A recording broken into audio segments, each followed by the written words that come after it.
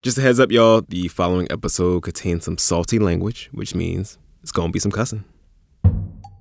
I'm Shireen Marisol Meraji. I'm Gene Demby, and this is Code Switch. From NPR. All right, Shireen, so it seems like the country is having a racial reckoning. Again. As of when we are recording this, this is what the top of the New York Times nonfiction bestseller list looks like. White fragility. So you want to talk about race, how to be an anti-racist, me and white supremacy, and the new Jim Crow. That's quite a list. Mm-hmm. That list kind of blows my mind. And there was a similar one on Amazon. And it does make sense because all over social media, there are these, hey, white people, you need to read this lists. They're everywhere. I mean, we were the #1 podcast on iTunes for a quick minute. Yeah, we got the screen grabs and everything. It happened. Please believe me, Mom, it happened. Oh, I sent that to my mom. At first, I couldn't figure out what was going on. Like, I just suddenly had thousands of new Instagram followers, the overwhelming majority of whom appeared to be white people. And mad people started tagging us in posts and shouting us out. And I could not figure out what was happening. J-Lo tweeted about us. We were on a list created by Lululemon. Oprah Magazine did a list where we were in it. There are a lot of other places. Reese Witherspoon, that actress, put us in our newsletter. Yeah. Get at me, J-Lo. But yeah, it's such a strange moment that we're in. Code Switch. We're like the gym on New Year's. Only for racism. So we have all these new followers and listeners. Bienvenidos. Hey, y'all, what's good? But Shireen, if you've been to any of the protests, if you've been outside, watching any of the marches around the country, something that will jump out to you immediately is that there are a lot of very fired up white people out in the streets, even in these alabaster white places like Vermont. And hundreds of protesters in Burlington and Montpelier joined those across the nation in a demonstration against police violence. A lot of those images have come from small towns and rural areas, predominantly white areas. Many of these communities are made up primarily of white people. So I think a lot of us were confused. Like, why now? Why now, white people? What is going on? Yeah. Gene, you and I were in Ferguson in 2014, and there weren't that many white people out with the protesters in Ferguson. The same was true in Baltimore in 2015 after Freddie Gray was killed by the police. There were a smattering of white people, but nothing like this. Nothing. What do you call a smattering of white people? Is there a term? It's like a murder of bros or something? I don't know. Sorry. Just a smattering. A smattering. That's henceforth, any collection of white people of more than 3 is called a smattering. And it couldn't have just been that people's consciences were shocked by, the horrific video of George Floyd and the police officer kneeling on his neck and eventually killing him. Because as bad as that was, Eric Garner was killed 6 years ago next month. And that case had a similar set of facts. It was caught on video in broad daylight on a city street with lots of onlookers. Floyd and Garner even shared some of the same last words. I can't breathe. So it's not like these racial flashpoints are new. Why white people didn't come out in huge numbers after the Philando Castile video came out in July of 2016 is completely beyond me. Why weren't you yelling about Black Lives Matter then in the numbers that you are now? Right. I mean, and Philando Castile was St. Paul, so it was like the same set of facts in the same place. So, I don't know, maybe it's the cumulative effect of all this. I figured, why don't we just ask these people directly? So I posed to people on Instagram stories a question. Like, talk to me, y'all. I'm really curious about what is happening in the world broadly or in your world that makes this moment different. I saw that you posted that, and I was like, I cannot wait to see what people wrote to you. Woo. Shireen, I got so many responses. Like at least 100. That's amazing. No, I know. It was a lot. And obviously, none of this is scientific, right? But people were really candid and forthright. And a lot of people, said up front that they were really embarrassed and ashamed that they weren't paying attention before all this. I wanted to think that our podcast moved the needle in just a little bit of a way, and maybe a bunch of people decided to, I don't know, diversify their friend circles over the last 4 years of listening to us. It's so funny. You got jokes, Shireen. Why not? No, I know. Come on. Let's be real, Shireen. Like, this did not happen because people have browner circles or blacker circles. Only a handful, maybe like 5 or 6 people, alluded to having browner or blacker circles over the last few years is part of what changed their stances on these things, and what moved them. I want to point out that there were 3 dudes, actually, who said that their partners, who were women of color, finally called them out for being silent and for never speaking up on any of this stuff. Finally called them out. So how long were these couples together? Whew. So 2 of these couples were married. So these are pretty serious relationships. That really makes me want to talk to their partners who put up with this behavior for what seems to be a long time. Partners, if you're listening, DM me. I have a lot of questions for you. So many questions. But I think this question you just posed about what people's social circles look like gets at one of the 3 really big themes that I kept seeing over and over in the responses. 3 big themes. Right. All right, what are they? Okay, so the first big theme is that white people are being moved by other white people. So here's what a woman named Carrie told me. I think right now it's like cool to be anti-racist amongst white people, especially white women. So engaging in it is likely that maybe has its ulterior motives for some, which I suppose is better than nothing if a virtue signal eventually becomes a genuine action. But all I know is that 9 out of 10 of my white friends are engaging in real ways when maybe 3 out of 10 were even talking about it last time. In our episode about interracial friendship, we talked about that study that found that about 75% of white people have 0 friends of another race. None. Yep. So if white people were being nudged on these things, it probably most certainly would be from other white people, because that's who is in their social circles. That's who they know, right? That's who they kick it with. And that's what people kept saying. There were more white people in their orbit who were being vocal, who were sharing hashtags, who were going out to protest.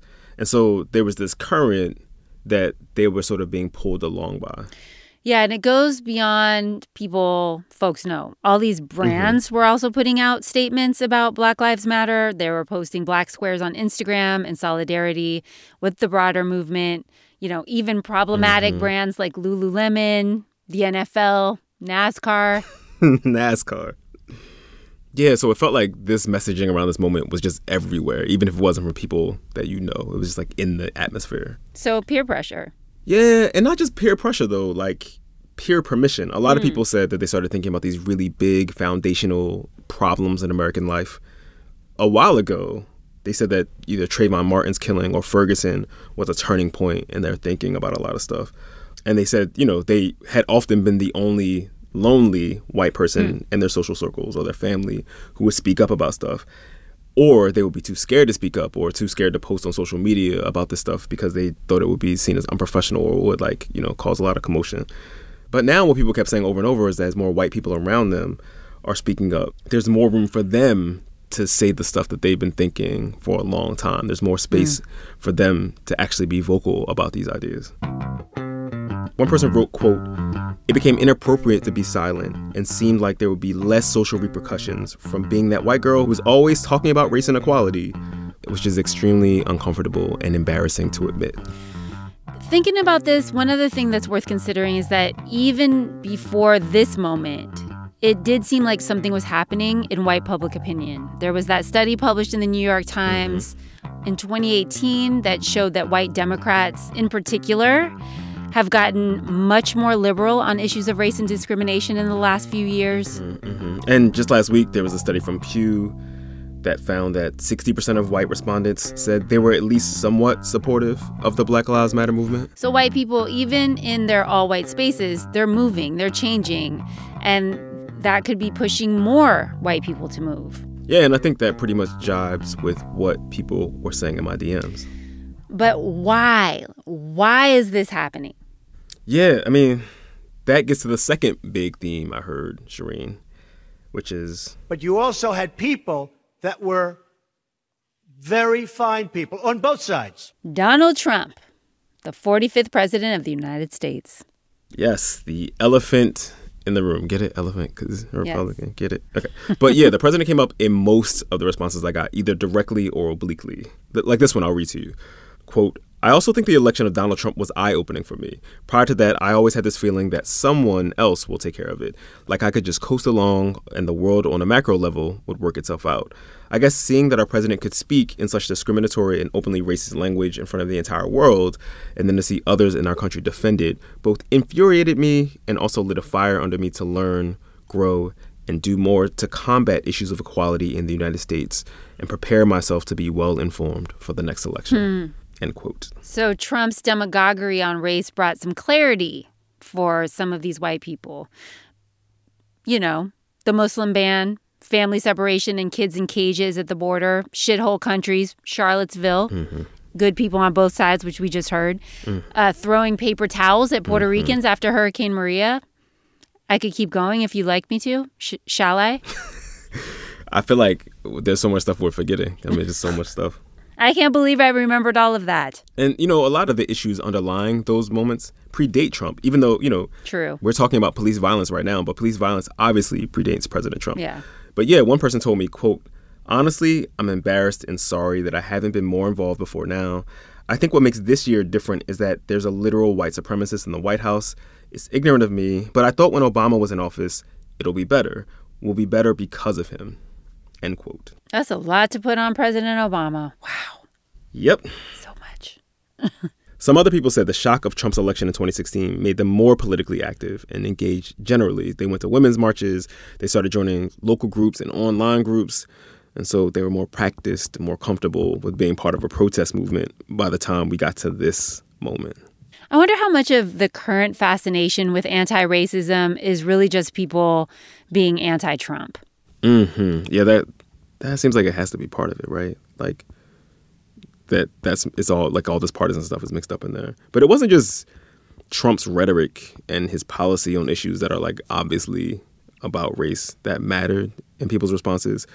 There was also the way that he and other government officials have handled this particularly harrowing moment that we find ourselves in right now.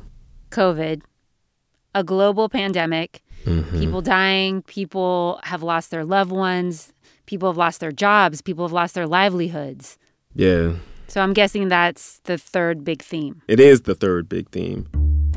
For some people, it was that the cratering economy and the government's response to COVID has made them feel really vulnerable. Here's one response. Quote, I was talking to a friend of mine who identifies as, I'm doing air quotes, apolitical, about why he seems to care more now than ever before. And he told me he feels more scared. So I don't know if it has something to do with the pandemic that has allowed for literally the smallest fraction of empathy, or because everything is turbulent under Trump and there was maybe more faith in the system under Obama. The answer is probably all of these things and none of these things, but that's just my guess. End quote. Sounds like a good guess. Yeah, it sounds like a really good guess. Other people talked about the way COVID interrupted their routines. They've been stuck at home, watching a lot more news, consuming a lot more social media. One person wrote to me and said, quote, during COVID, I literally cannot turn to the things that used to distract me. My nearly all-white workplace, leisure activities, and family gatherings, for example. And during COVID, I've also felt a physical vulnerability in the face of the virus that's made me more empathetic and shifted my priorities to some degree. COVID has made me really realize that staying alive in America can be a true struggle, and it's a thing many white people take for granted in America, end quote. This really makes me wonder if we'd be seeing this activation, if we'd be seeing this energy, if so much of the country hadn't been locked down for the last 3 months or so. Whew. It's so funny that you mentioned that, Shireen. So after I posed this question, I heard from a social psychologist who, as it turns out, wrote an article way back in March. Remember March? Barely. Predicting that all the stuff we're saying right now, people amped up, people protesting, people out in the streets, that stuff was probably always going to happen because we already had all the ingredients. All that kindling, I think we had all of it there. Everything we needed, we had it in spades. And then there was an injustice that was in our faces. She's going to break that down for us after the break. Stay with us. This message comes from NPR sponsor BetterHelp, a truly affordable online counseling service. Fill out a questionnaire online and get matched with a licensed counselor best suited to your mental health needs. Whether it's depression, anxiety, or trauma, BetterHelp will help you overcome what stands in the way of your happiness. Learn more at BetterHelp.com and get 10% off your first month with promo code CODE. BetterHelp. Get help anytime, anywhere. For James McBride, racism in this country has been a disease. It's been the cancer that has just been killing us. And now we want to address the problem. I mean, you can't address the cancer until you know you have it. And these people are seeing the cancer. Author James McBride on protests, a pandemic, and his new book. Listen to It's Been a Minute from NPR. Shireen. Gene. Code Switch. So before the break, Gene, you said that you were going to introduce us to someone who basically predicted that we were going to see all this political energy erupt in one way or another. Yes. And that person's name is Nicole Fisher. She's a social psychologist, a policy advisor on Capitol Hill. She runs a company called Health and Human Strategies. And she wrote this piece for Forbes back in late March, headlined, "History and Psychology Predict Riots and Protests Amid Coronavirus Pandemic Lockdowns." Nicole said that a lot of the stuff that people told me in my DMs basically lines up with what we know about how our brains respond to stressful circumstances beyond our control. A lot of people think of this as what we often say, the fight or flight response.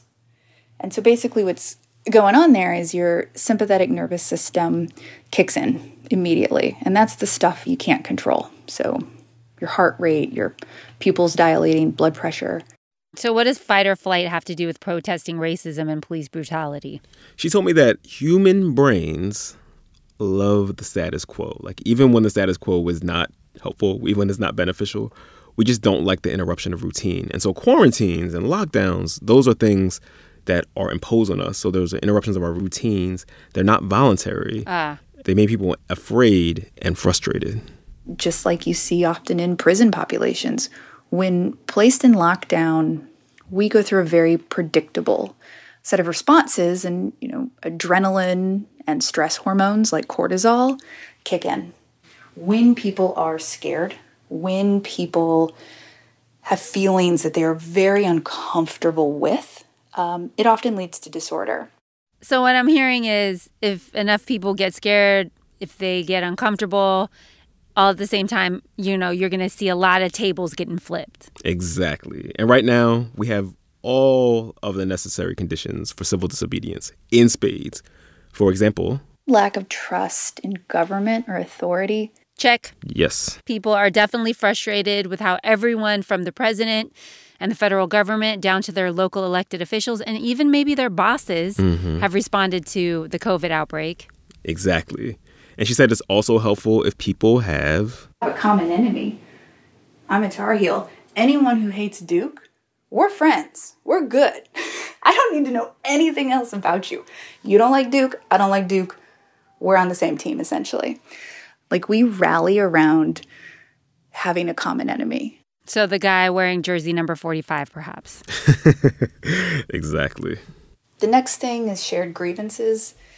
And this one, I think, makes a lot of sense. People in similar situations, and that can be financial, political, sexual, racial, whatever it is, that uniting factor gives people a shared identity and a shared purpose. And it can only be one issue. That feels very related to the common enemy thing. It does. And that is related to shared intensity. You can have very strong feelings, but when other people around you have strong feelings, they start to feed into each other. Yeah, everyone's mad, and they're all mad on Zoom together or on, WhatsApp, text threads. Everybody's venting in all of these various ways. And this anger and anxiety, it's spreading and it's multiplying. Right. And Nicole said that multiplying is actually a big factor, too, because there's safety in numbers. The more people who are upset about something alongside you, the more being outspoken or angry or being unruly doesn't really stand out. Which is what people were saying to you about peer pressure and permission. Yeah. If all your friends are posting ways to be anti-racist on Instagram, if they're all out in the streets marching, you're less likely to be the one in the spotlight. Right. Everything is collectivized. And plus, when it comes to public protests right now, there's even more anonymity out on the streets because people are wearing masks. I think there are a lot of white people who, whether it's that they didn't have free time off of work, or they weren't really fired up, or they didn't feel like they had permission, maybe they felt like it wasn't their space, all of a sudden you have an introduction of a lot of white people who are also angry with the government. They're angry with authority. Now you're forced to wear a mask, you're anonymous, and away we go. And if these are the conditions that help create protest energy, Nicole said that pandemics throughout history have helped supercharge that energy. In Moscow, back in 1771, much of that city was placed under quarantine after an outbreak of plague. There was civil unrest and riots. In the 1800s, she says there were 6 different cholera pandemics around the world and at least 70 riots associated with those outbreaks. In Milwaukee in 1894, there was a smallpox outbreak. So the city went under lockdown and... Let me guess. Unrest and riots. Yep. In 2014, there was the Ebola outbreak in the capital of Liberia. I think about 70,000 people woke up one morning and basically found themselves blockaded in. And it was a very poor area, and they created buffer zones and checkpoints. And then what happened is not only do you have all these scared people, you have, a disease people don't understand. But then a government official who was in the area was escorted out.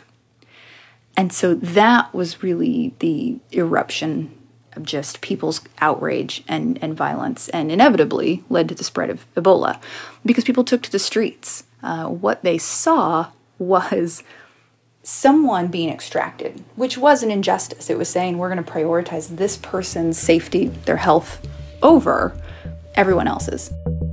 Nicole says all this stuff, all this context, that right there is the kindling. And the match is usually something that people perceive as an injustice. So in this moment, the match, especially for white people, was that video of George Floyd with a white cop's knee on his neck for 8 minutes and 46 seconds. But for so many Black and brown communities in the United States, most of this kindling is almost always in place. The police make sure Black and brown people can't move freely in their own neighborhoods. So this idea of being locked down, it's not new. It's not a new thing. In Latinx communities, there is constant fear of ICE raids and deportation, which goes hand in hand with police abuse. And, it explodes in those communities because there are always plenty of matches. Think of how many riots we've had in the last 50 years. And in how many of those cases, police violence was the inciting incident. You had Watts in 65. You had the Compton cafeteria riots in 66. You had Detroit in 67. You had Stonewall in 69. D.C. in 1991, after the police shot a Salvadoran man. The L.A. riots in 1992, after the Rodney King verdict. Anaheim, California in 2012, after the shooting of Manuel Diaz and Joel Acevedo. Baltimore in 2015, after the death of Freddie Gray.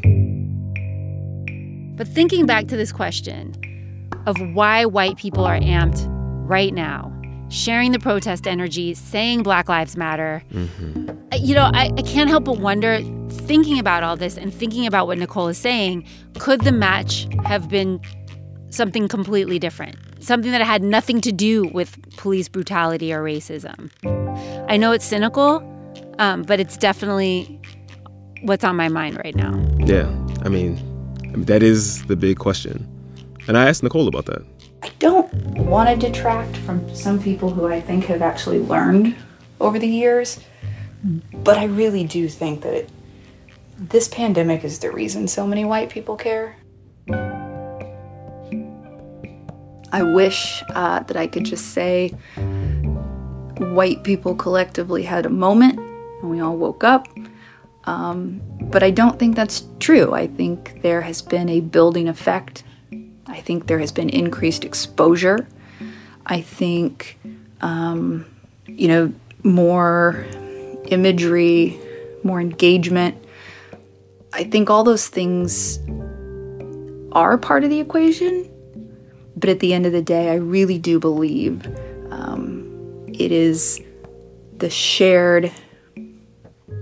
I feel like anger is too simple of a word, but I'm going to use it. The shared anger of the collective. It really means something right now. And anger is a really hard emotion to sustain for a long time. Yeah, if the people we've been talking about in this episode go back to their jobs, they go back to their regular lives, they have their regular distractions, and if, they vote President Trump out of office, what then? Right. Will they still be angry? Will they still want to fight racism?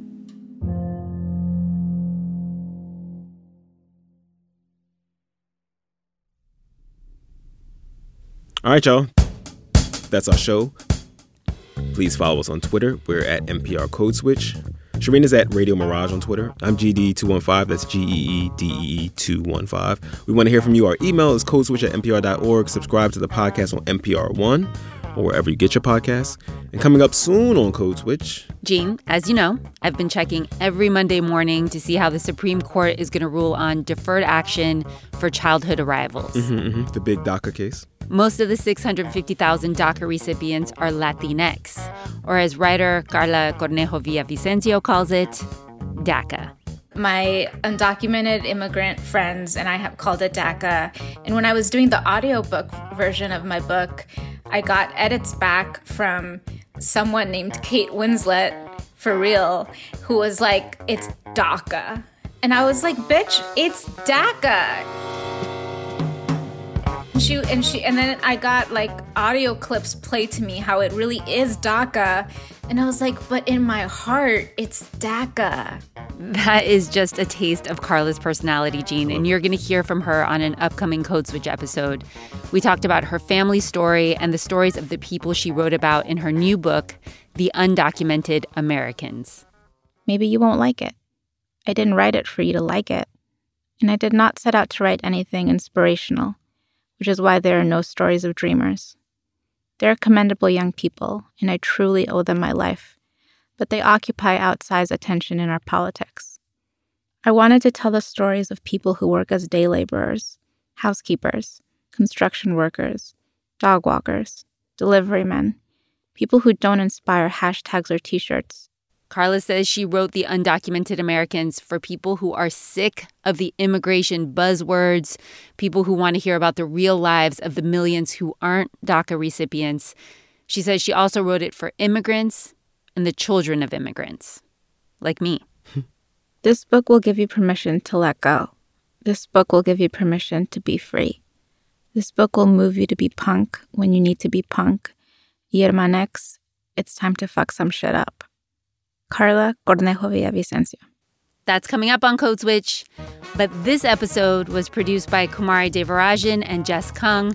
It was edited by Steve Drummond with editorial assistance from Natalie Escobar. Shout out to the rest of the Code Switch massive: Karen Grigsby Bates, Leah Danella, L.A. Johnson, and Alyssa Jong Perry. I'm Gene Demby. And I'm Shireen Marisol Meraji. Be easy, y'all. Peace. Throughout America's history, small choices have compounded into big inequalities. I'm Manoush Zomorodi. How injustice gets ingrained. That's on the TED Radio Hour from NPR. Subscribe or listen now.